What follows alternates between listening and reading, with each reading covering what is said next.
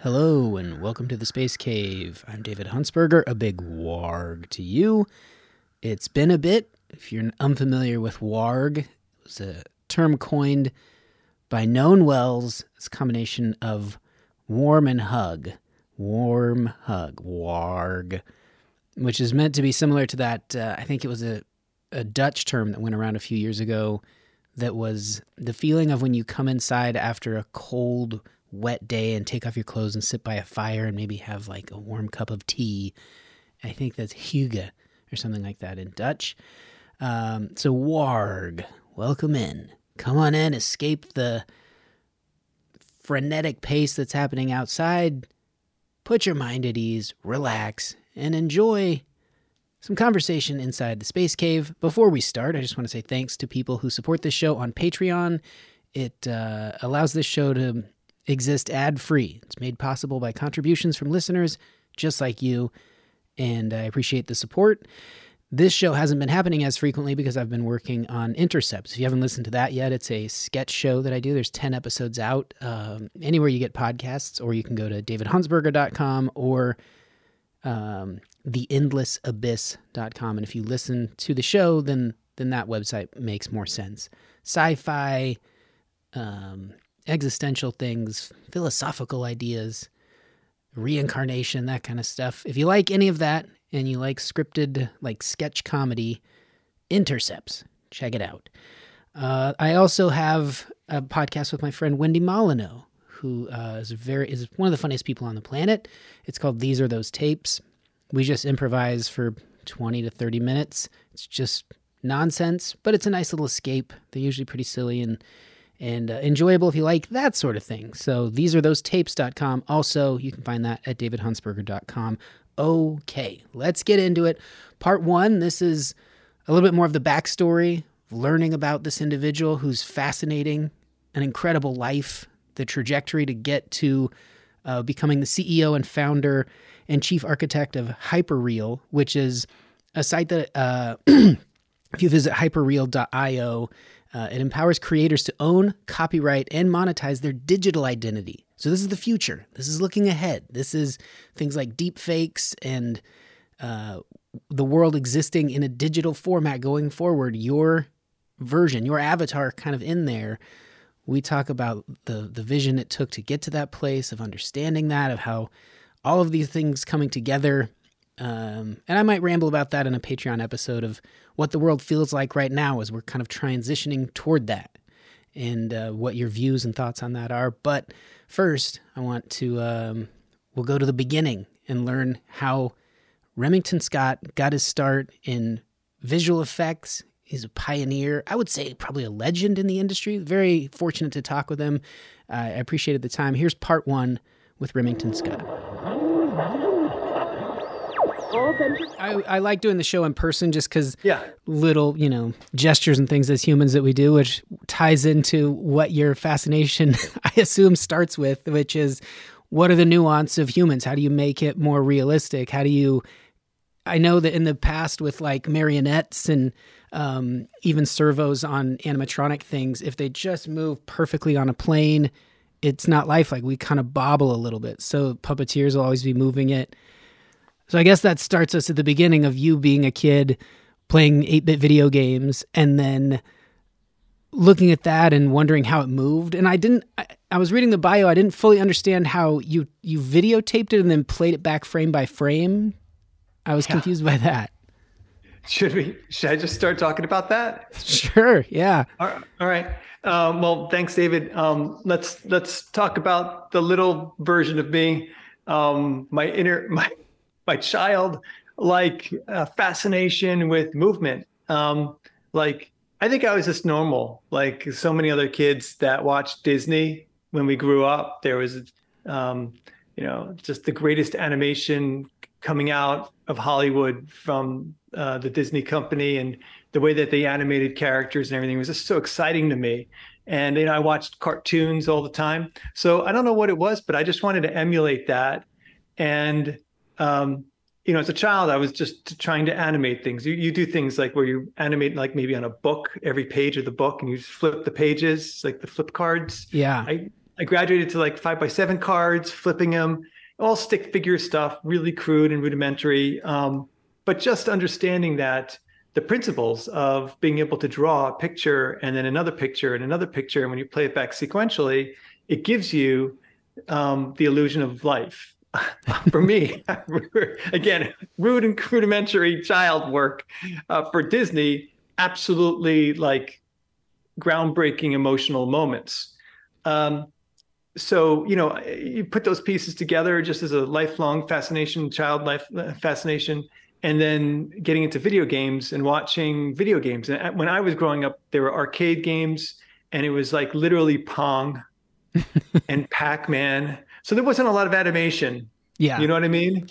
And in high school, I was very fortunate to start working with a guy who was just incredible at programming. His name was Mike Rydell. And we worked together on building the first digitized home video game.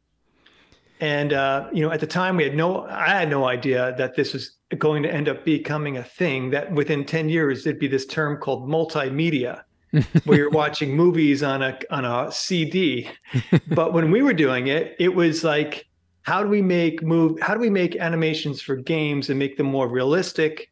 And like, so the idea was, instead of drawing it by hand, it was getting a videotape and playing the video and going and finding the key frames of the action on the video.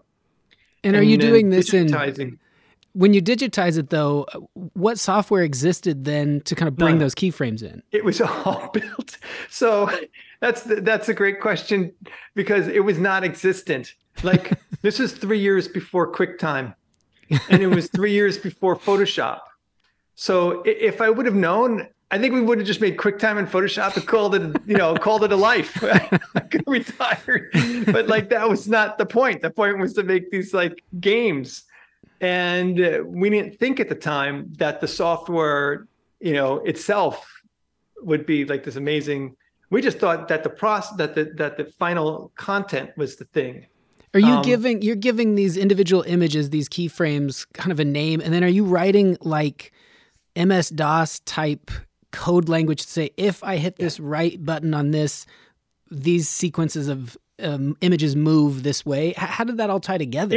It was a little bit more interesting. And actually there was, you're very, very accurate. The first game we made, I'll back it up, is, remember, these are like, I was out of high school. Mike was I think he was 1 or 2 years into college, and he decided he just wants to make games.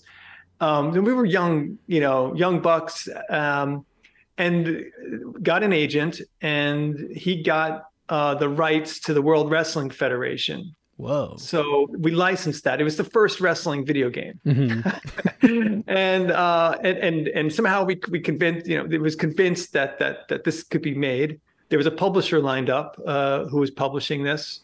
And effectively the game was like you're watching a wrestling movie.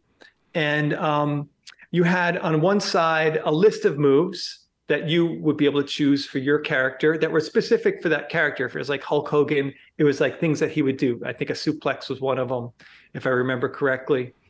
And then there's the other character you're playing, and there's a list of moves that they would have. And you could do a 2-player where you chose the move and the other person chose a move. And then the AI would determine your strength and your opponent's strength.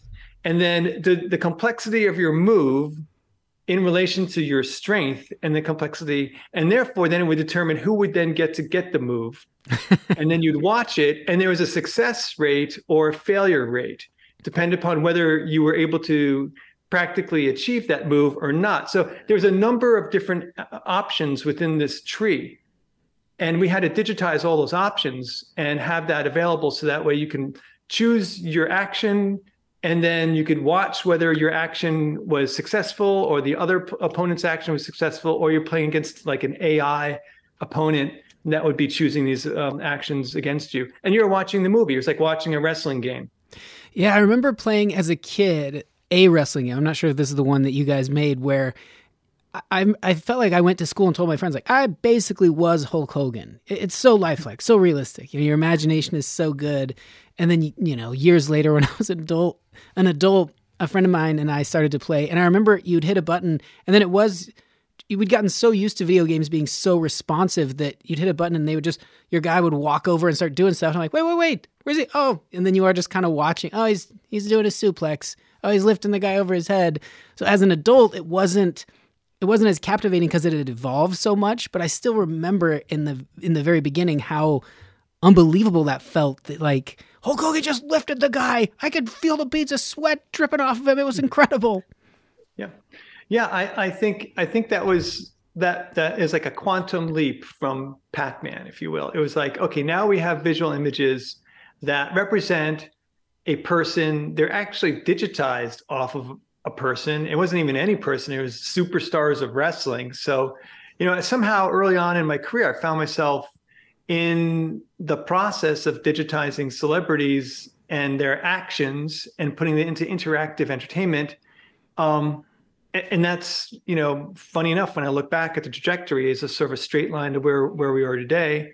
But the interesting thing about all of this is the fact that it was a process that allowed us to create graphics that were more realistic because they're effectively photographs that were being digitized, images off of a video. Yeah. We cleaned them up because a lot of noise, but, you know, is those photo images that were played back sequentially. So you're like watching a movie, whereas, and I could, you know, in one day I could rip out a dozen actions, you know, a dozen of these sequences, whereas the animators at the time were drawing frame by frame the actions of the characters. And at this time, I think we were beyond Pac-Man. There was, you know, you could see your characters animating across screens relatively crudely due to the technology limitations, not because of the animator skill sets.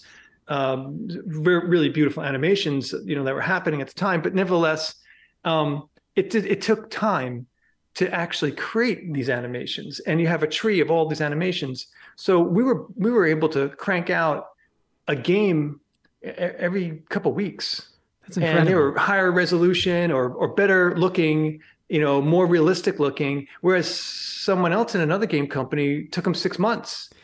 And it just basically created this quantum change in how games were being built. Didn't really realize at the time what we were doing that was a fundamental change to the pipeline and production infrastructure, but only after, you know, Acclaim was formed, where it ended up being the largest publisher of digitized games, and I was a director at the publishing house at the corporate headquarters, overseeing the content in front of green screens. This time, actually shooting people and digitizing them as they were fighting, rather than just taking videos off of a beta SP tape. The little kind of the ping pong balls on the suit and that kind of motion capture thing. It was all before that. This is just before that. It was like actors and stuntmen on a green screen, and they were dressed in these costumes, and we filmed them. And, you know, think like Mortal Kombat, where you see these little guys fighting each other, and they have all these cool moves, but they were digitized. So they looked real because they were, again, photo images. Mm-hmm. And that allowed, you know, Acclaim as a publisher to be able to create, I don't know, 100 titles a year. Yeah. You know, as a publisher, like that's how you want to scale. You know, obviously there's problems with making 100 games a year and the quality assurance of those game mechanics, but there was no problem with the quality of the images we were making and the animations. It was just, we were just cranking that out. but that was fundamentally, so, if you got it, it's digitizing people of video just like this. But what you're talking about is 3D digitization with motion capture. And that came from this. So the mentality at a company that was building, massive amounts of games that were extremely realistic looking, in short production cycles, was, how they built the business. And it was a very successful business for a period of time there. And then the 3D game systems came in. If you recall, it was like Nintendo 64. Yeah. And we had the specs for early on while they're still developing these systems. So we knew what was coming down. And effectively what was happening was we tried to get into 3D and animate characters in 3D. So that way we can then create these games at the kind of scale that Acclaim wanted to create. But the problem was there were no animation tools, and the tools, the ones that were existing, were extremely rudimentary in 3D. And the technology was not as powerful as you'd want it to be. And a lot of it is code-based. And the creatives who could animate didn't understand principles of working on a computer at that time and how to animate on that. There's very few people that really understood that. And Acclaim tried to scale up and bring animators in who could animate in 2 dimensions and learn how to become 3D animators. But at the time, it was extremely difficult. And these animators just didn't want to have anything to do with it. They were like, I don't see it. I don't get it. There's no future in this. And they left. And they were like, good luck with that computer shit. We're going back to pencil and paper, the way it's been done for the last 85 years. There's a major industry going on this way. We don't know what you guys are thinking you're going to do on that. Good luck. And Acclaim couldn't even get like one animation of a guy walking across the screen. It was like extremely difficult as a company to imagine making even one game using this. So they, I was part of the advanced technologies group, and we had this DNA of digitizing people in 2D, and the whole thought process was, okay, let's digitize them in 3D. Like, what can we do? How do we do that? It was like a thought. And looking at like military industrial complex and then into the medical industry. And lo and behold, there was a technology that was being used. It called motion capture. Oh, right. It was gait analysis. And literally it was, you go into a lab at a hospital and they put the markers, those round spherical markers on your femur and on your hips. And you'd walk on a treadmill and there'd be cameras around you, and it would analyze the rotation of the way the joint of your femur rotates inside your hip at incredible accuracy. You could see below the skin and the muscle, and you could see how these bones are moving. And as somebody's walking, a technician can determine what needs to be replaced for hip replacement surgery. So before they even open somebody up, they can determine this from the technology of capturing biomechanically of how their bones move together. Was this kind of the first time that the technology you were hoping to use was a little ahead of you, that you and your partner didn't have to, hole up and work on it together, that you went, oh, this is something finally exists in the direction we're looking? Yeah, I mean, at this time, I was at Acclaim. I was a director at this company, and it was just a massive company with many, many people, and we had dozens of game developers internationally, all wanting content, and they were all ready to work, and they were working on these 2-dimensional games. But fundamentally, at the corporate headquarters where we were building the content, we just couldn't create enough content without a technology like motion capture. So we didn't, I think we knew that this was going on in some way, but didn't really know the full extent until Acclaim, got into it, explored it, and then you took that technology and created the first motion capture studio in the world dedicated to entertainment. And it wasn't, just digitizing people is not enough. You have to, in that point, Acclaim had to build the whole infrastructure and technology stack for how to take the motion and blend it and then retarget it to different size people. Yeah, I was capture gonna things like props, have multiple people, not just femurs and hips, but full body. right. That's what I was gonna say. people. Like, how do you pitch that? Did it involve, you show them, hey, look, they can get this hip replacement thing, and the people maybe that are writing the checks and investing in that wing to build that studio are like, right, we want to do video games, not someone walking on a treadmill. You could visualize or explain to them, no, here's how we will use it. Here's how we'll make it encapsulate the whole world, not just the treadmill, almost 2D element of just walking. Yeah, there was enough there that really made a very compelling case. And so that, once that studio was built and it was, effectively like this, you were walking into the future. I mean, there really wasn't anything like that in animation. And no one even knew about it. It was in Long Island, New York. Yeah. It wasn't at Silicon Valley. It wasn't in Hollywood. It wasn't in Japan. It was like, no one even knew that this was going on. All you knew was you bought the games on the store shelves, or not from Acclaim. But it was fundamentally the beginning, and the whole purpose of that studio to create realistic humans. It was the way they move. It was because the technology at the time in these games was crude. The polygons, you didn't have a lot of rendering capability, obviously, like you did today. This is almost 30 years ago, almost exactly 30 years ago. And the characters were like stick figures, if you will. They were very polygonal. Their head was like, a box. Yeah. Things like that. It didn't look like a human that much. It just had this form. And even the textures were so low resolution, you couldn't get away with textures. So you had to have something that sold that this was a character that had life.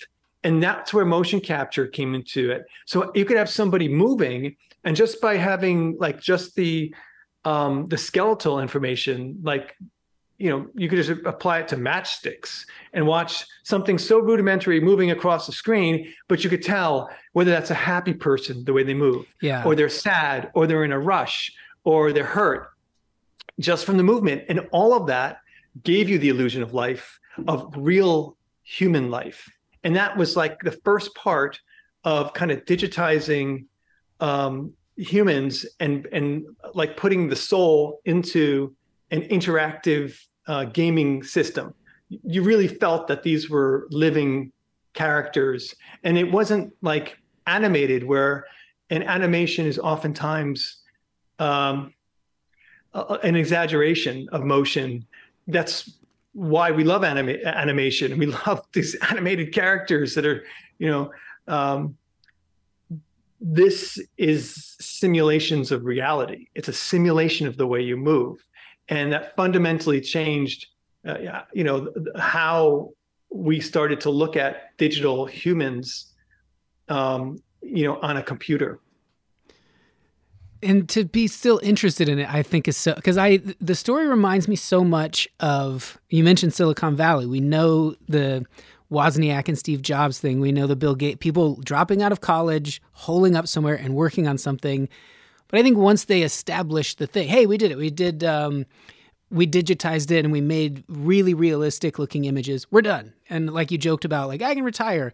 It's not like they retired, because they still did stuff, but they didn't have the same, I'm still in it. And it feels like you're still looking for the next thing, still pushing it. Like Hyperreal feels like the next jump into exploring it. You're right, David. I've got a roadmap. And I it's so funny that you say this, because people that know me, they're like, you're not living in today, you're living in tomorrow. And I'm not grounded in that regards. I think in that I'm thinking of what it looks like, again, of what this should all look like in the future. And it's been like this the whole journey, because once you unlock it and you start to see it, early on, I don't know if I was really aware of all the capabilities, and I was just happy to be, able to be a part of something that was so exciting, and being in an industry that I love to contribute to, and working with so many talented people. And there's so many benefits of being in the technology industry and the growth of video games early on, and then transitioning into feature films. These are great industries with really just amazing people, incredibly talented. But specifically in those industries, I think that there's this understanding that what you're working on today will get better tomorrow. And then after that, it's going to be even better, just because the way technology constantly evolves. Mm-hmm. So, I know we're in an incredible place today. And what we're doing is building all the infrastructure and the capability for the future. And it's important to have that, because that's how we're going to train AI moving into the future based on this data. And we have the capability now of capturing and recording humans at the highest level that we've ever had. And I just don't know how much more fidelity you really are going to get. I mean, it is our, digital humans we're looking at, we're zooming into the skin on a level and fidelity that you're looking at sub-pore level, the little wrinkles between the pores. You can't see it with your regular eyes. You can't see it with any TV cameras. I mean, it's so incredibly high resolution. And so now, we're trying to solve problems of scale, and we're trying to solve problems of emotion and engaging with those emotions, and a brain that is like our brain. So it just keeps adding to the tech stack of opportunities to go out and use innovation to continue to find solutions as all of this evolves and grows. We're in evolutionary phases. I think the revolution we've gone through it, and I definitely was a part of that. A lot of people were, in many different ways in the early days, completely changing how things were done. Now it's about how we get that across and make it, give it more of a soul, bring it to life, so that way we have more of an engagement. And so we're evolving with technology moving forward. I love animation. I've done a lot of stop motion, and I like 2D. One time I was trying to explain a joke to a friend, and he didn't get it, so I had to draw kind of a wraparound, which started just as a few moves, and then I thought, I'll just animate the whole joke. And as I was doing it, I was like, this is excruciating. And he was like, imagine how God feels animating you every day. And I thought that was a funny quip. I thought that was like, it's interesting. A friend of mine later had a DVD player, and I was watching The Simpsons on it, and you could pause it and go frame by frame and watch it happen. So you get interested in like the movement, you see that, and you see so in your story, like the 2D animators at Acclaim being like, I don't see the future. Or maybe some of them being like, thinking of like the old Disney animators, if you watch like a woman spin in a dress and the way the breeze catches it, and them saying, that's the art of it. That's the thing that just animation can create and give you that feeling. Maybe they don't see the beauty or the future in what AI or what hyper real, like uncanny valley realism, the benefit of it. Maybe they'd say, there's no soul to it. And then you're talking about bringing a soul into it. And I'm fascinated by that people could step out and be like, it's too uncomfortable to me. You see artists now that are like, asking an AI to generate a painting, come on, I need chisel marks, I need brushstrokes, I need the things that humans give to it. But looking ahead and saying, that's just a temporary roadblock. Way beyond it is this. It is this thing with a soul, or it is this thing that is so realistic that I'm talking with you here, and then you glitch out, and I go, Remington Scott, you got me. It was so real. I was convinced I was looking at you, and you'd say, no, that's it. The if you enter the digital space, we've created something that is so realistic that if you want to get away from it, you have to go walk out in nature. You have to go be in physical earth, because in here, in entertainment, it's too real. You can't differentiate between the two. Is that kind of where it's trending? Well, hyper-real is a term that was created in the 1980s by a French philosopher. His name is Jean Baudrillard. And he termed hyper-real. He came up with this term. And it means effectively a computer simulation of reality that is better than reality. Okay, so what he was saying was that it will be a state of reality in which people will want to spend more time in the simulation than in reality. And I think we're already there, right? Like, we're spending a lot of time on our devices. Mm-hmm. It is a virtual device. These are virtual ecosystems. So he predicted this at a time when computers were nascent, but he knew that, there's an evolution of how things are going to come together. Mm-hmm. And that's the spirit of hyper-real.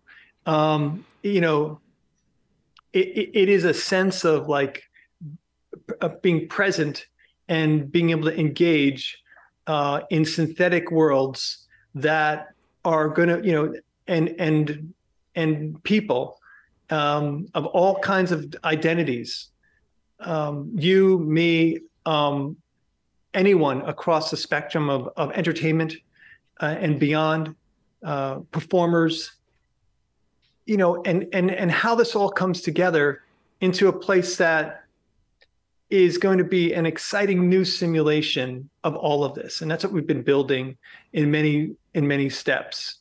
So it's exciting to see, and we're going to see that there's levels that currently may need, more definition and fidelity in the level of realism. There may be steps that we've already achieved in the sense of how you engage, and certain things may play with other things where they're weighted differently.